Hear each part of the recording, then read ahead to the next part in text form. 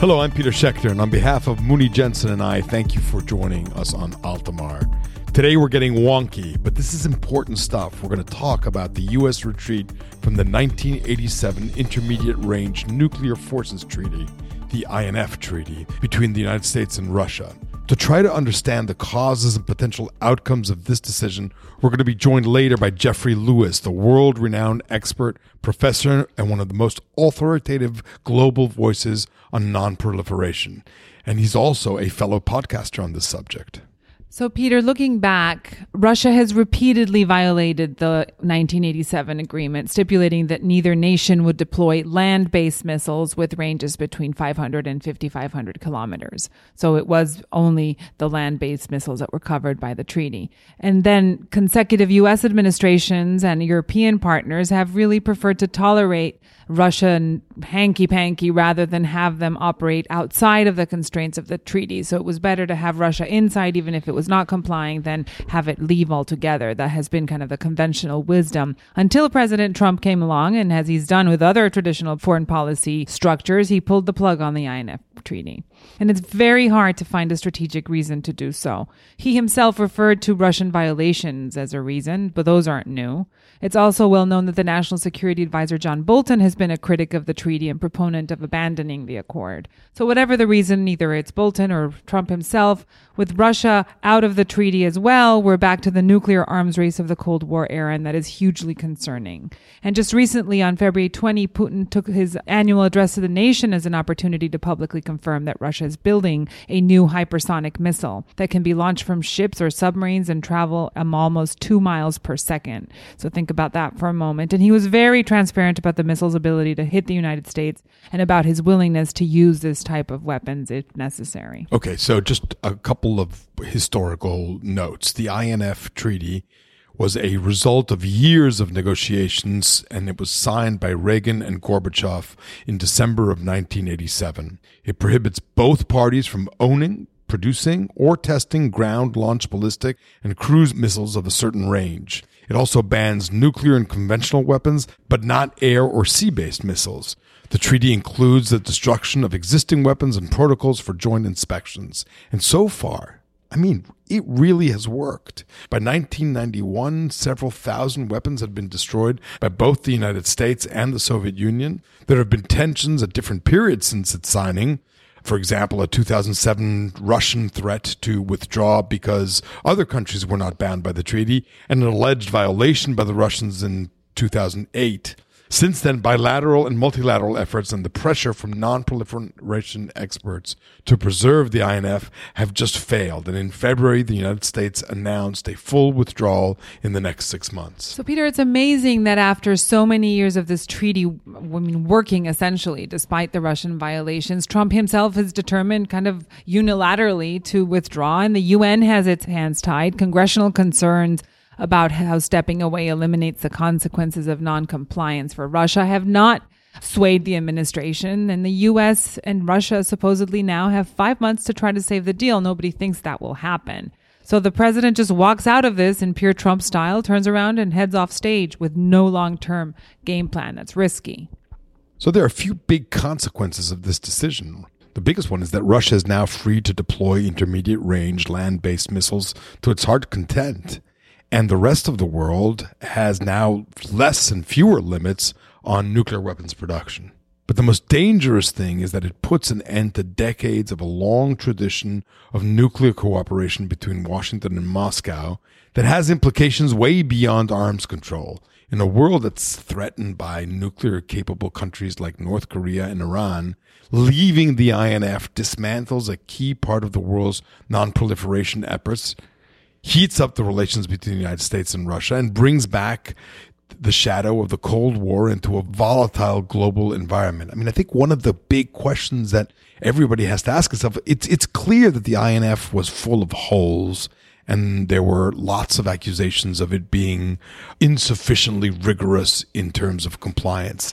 but it really created a framework for cooperation between Moscow and Washington that people could point to when you needed a framework for cooperation, for example, between Riyadh and Tehran or between Buenos Aires and Brasilia. And people pointed to this. And now when they see the superpowers walking away, how is that going to affect others? So let's ask our guest. Jeff Lewis will help us dive deeper into the consequences of this short-sighted decision. Dr. Jeffrey Lewis is the director of the East Asia Nonproliferation Program at the James Martin Center of Nonproliferation Studies in Monterey, California. Before CNS, he was the director of nuclear strategy and nonproliferation initiatives at the New America Foundation and executive director of Managing the Atom project at Harvard's Belfer Center for Science and International Affairs. At the Middlebury Institute, he teaches regular courses on arms control issues in Northeast Asia and Chinese nuclear policy. He's a regular columnist for Foreign Policy and has published articles in Foreign Affairs, The Washington Post, and The New York Times. His podcast, armscontrolwonk.com, is the leading blog and podcast on arms control and nonproliferation issues. Thank you, Jeffrey, for joining us again on Altamar. You are our first repeat guest in Altamar's history. Well, that's an honor. It's great to talk to you a second time. Thanks very much for being with us. So I just want to begin really broad. Why is this INF treaty so important? Why is this a big deal? Well, when one looks at nuclear weapons, it's really easy to imagine that deterrence is always going to hold, right? And that's usually because we sort of imagine strategic weapons that take, 20, 30 minutes to get to their targets. And so even though that's really not much time to end the world, there's at least a little bit of time in there for decision makers, so you don't necessarily get the worst possible decisions. INF forces, right, intermediate range nuclear forces, because they have such shorter ranges, they're sort of long enough that they could knock out, say, a capital like Moscow, but they're so short that the flight time is very, very short, right? So what ends up happening is in a situation where you have a bunch of intermediate range nuclear forces, decision makers in a crisis are going to be living in terror that at any moment they could all be killed. And that's really escalatory. So in the 1980s, these things were seen as a really terrible idea. And that's why the United States and the Soviet Union negotiated to get rid of them. Jeffrey, right after Trump's announcement last October, you published a foreign policy piece entitled Trump's Punk Rock Nuclear Policy, in which you say that the only reason behind his decision was to give a middle finger to the world. So what triggered this improvised announcement with no visible rationale? I think it was to give a middle finger.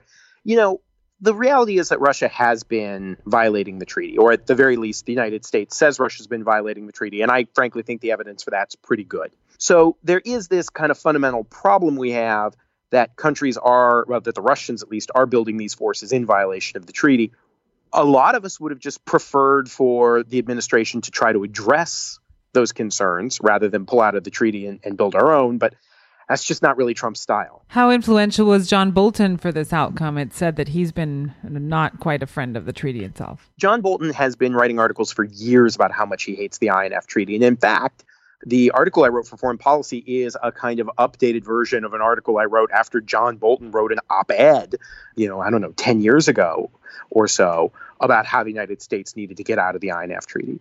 Somebody like Bolton is really opposed to negotiated agreements with other countries, right? He finds them to be an affront to American sovereignty. So, I don't actually think he cares about INF forces. I just think he really hates treaties. One of my friends, Joe Cirincione, called him a serial killer for treaties. And I think that's probably pretty fair. I mean, let me just turn that around a second, because I just wonder, beyond the middle finger and the pleasure of dumping a treaty, there's a question about whether both Trump and Putin are sort of enthusiastic about the new freedoms that they now have to build new nuclear weapons productions and have missile-based upgrades, et cetera, et cetera. I mean, tell us a little bit more about what could have been beyond the political message. What is the interest that could have laid behind walking away from this treaty?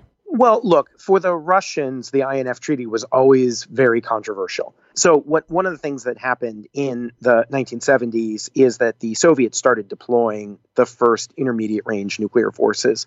And it was something that the Soviet General Staff really wanted. Mikhail Gorbachev, when he came to power, he was sort of assured that NATO would never be able to deploy its own intermediate range nuclear forces, that they'd be too politically costly. and it would tear the NATO alliance apart. And so when NATO successfully did do that, the combination of the kind of shock that now there were these really threatening American missiles going into Europe, plus Gorbachev's, I think, far more cooperative-minded attitude led to a kind of discrediting of the people who'd really pushed for these forces. Thing is, that was a long time ago, right? And we don't have Gorby, we have Putin. And I think in the last few years, we've seen this kind of resurgence of kind of Soviet-era kind of ideas about nuclear weapons and defense. And one of the things the Russians have been pushing for, really, frankly, since the Bush administration, has been to get out of the INF Treaty. And, they point to China as a reason. But actually, I think it's less driven by specific threat scenarios and more just by a defense industry that really wants to have missiles of all ranges available to it. And you don't have a political leader anymore who's willing to constrain that. So I think that's what's fundamentally driving Russian interest. On the U.S. side, we have a lot of these forces. It's just that we have them based on aircraft and ships. And so there's no real need to have ground-based versions of them, which is the only thing that the treaty ever constrained. But I think there's a real aggravation that if the Russians can have them, then we should have them too. So I really don't think it's any more complicated than that. Can I just, are you at all insinuating that Donald Trump did a favor to the Russians by walking away from this? Well, I don't know that, I don't know if they rented a bunch of rooms in his hotel in order to get him to do it. So I don't know if I'd call it a favor, but it's certainly a huge benefit to the Russians because the Russians were violating the treaty. And there are kind of two ways you can play a violation of the treaty, right? You can use it to build support within NATO for much stronger actions, which was one thing we could have done, right? Which would have made the Russians pay a cost for being in violation of the treaty. But the other thing you can do is just take your ball and go home, in which case all of the Russian programs magically become legal, right? Because they're no longer constrained by the treaty. So, yeah, my guess is that Putin and the Russian general staff, they wanted out, and now they're out cost-free with the U.S. taking all the blame.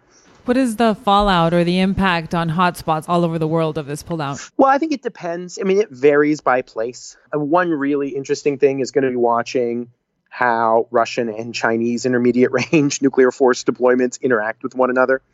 The treaty was a really good deal for the Chinese because they were building a lot of these missiles and the Russians couldn't. Now as the Russians begin to deploy these systems, it'll be interesting to see how the Chinese react. So that's one thing. I think the effect on Europe is pretty important because we're getting back into this 1980s-like situation, particularly if the U.S. follows suit, where we have a tense relationship with Russia. Nuclear weapons are part of that tense relationship. And now we're going to have a bunch of systems in place that drastically reduce decision time, right? And if there's one thing we know about decision makers, it's that the less time they have, the worse decisions they make. Can I also push you on that one too?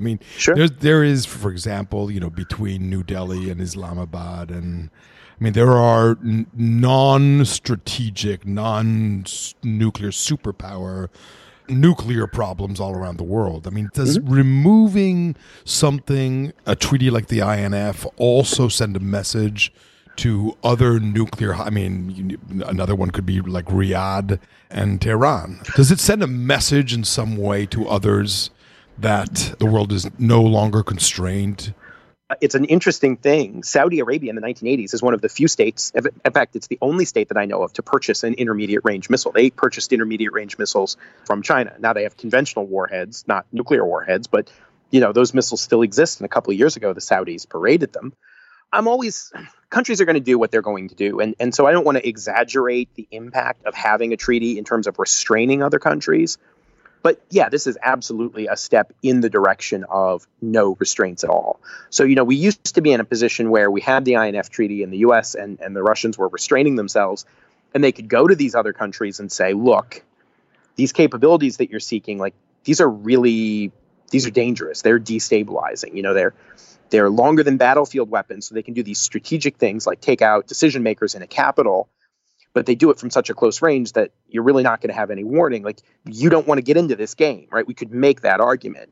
But now that we're kind of both building them willy-nilly, I don't really think that we have much ability to go out and try to reduce the proliferation of these systems. So, it's not a great time for arms control. And I think as a result, it's not a great time for stability. Speaking of that, having you here on our podcast again, I have to ask you about what happened at the Vietnam summit between the United States and North Korea. And I mean, obviously raises additional concerns about the U.S. running out of options to control the denuclearization of the Korean Peninsula. But, you know, I should also tell listeners that just last year you published a wonderfully controversial report that's titled The 2020 Commission Report on the North Korean Nuclear Attacks on the United States, which, you know, essentially was a forward looking into the potential crystal ball of a disaster because we didn't take the right actions on North Korea. So tell us what you think the repercussions are of the failed summit. Yeah, I'm kind of bummed because we're like exactly on my timeline. You know, like we're at the point in the book in 2019 where negotiations break down. And then, you know, in my book, over the course of 2018, the U.S. goes back to this pressure strategy. And then in early 2020, things get out of control. And that's kind of the timeline we're on. Look, I think the fundamental dynamic, you know, which I describe in the book, because I think it is the real problem, is we have incompatible expectations with the North Koreans. The North Koreans are not offering to give up their nuclear weapons. Like, they just aren't. Whenever they are asked about it, they use this phrase denuclearization, which really means the U.S. getting its weapons away from the North Koreans, right?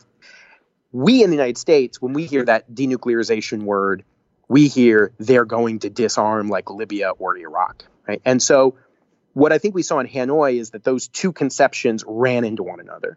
The North Koreans were saying, you know, they're not going to give up their nuclear weapons, but they might close some facilities, which would be a good news story. But in exchange for that, they wanted substantial relief from sanctions. And the U.S. view was, no, those sanctions stay on until you give up everything. And, you know, it's not a situation where there are two differences that you can kind of nudge together and paper over. There's kind of a fundamental disconnect about whether this process allows North Korea to keep nuclear weapons for the foreseeable future. You know, the answer to that is either yes or no. And like, if this process goes forward, one side has to give. Right. And so the mumbling you hear today from the administration that this process is not over, that we're still talking, that another summit is not out of the question, you think that that's hogwash? Well, we could keep talking. I mean, you know, the funny thing is, because we do so much work with satellite images and, you know, other kinds of open source information, we see evidence that North Korea is continuing to build, right? They're continuing to make ICBMs, they're continuing to make nuclear weapons. And so it suits the North Koreans just fine to keep talking because they can have their cake and eat it too at the moment. What's really interesting about this process to me, though, and the part that I think is fascinating is I think Trump will let this thing go on forever, right? It's fine for him to keep having these summits, even if nothing happens. I'm not sure that the North Koreans are infinitely patient. You know, in his New Year's speech, Kim Jong-un said if sanctions weren't removed from the country, they were going to find a new way to protect their sovereignty. Of course, he didn't say what that was. You've started to see in the press over the past few weeks maybe some hints of what might come next. So starting in mid-February, North Korea began reassembling a space launch site that they had kind of partially disassembled as a kind of good faith gesture as part of negotiations. You know, we're seeing vehicle activity at various sites associated with making ICBMs and space launchers. So, you know, I don't think we're immediately going to go back to crisis mode, but I do think that we're kind of heading towards something coming. And I think most of us are thinking it might be a North Korean space launch. So that's going to be a kind of interesting test. If that's how North Korea's patience runs out, if they launch a satellite into space, is Trump going to say like, oh, that's okay, it's just a rocket?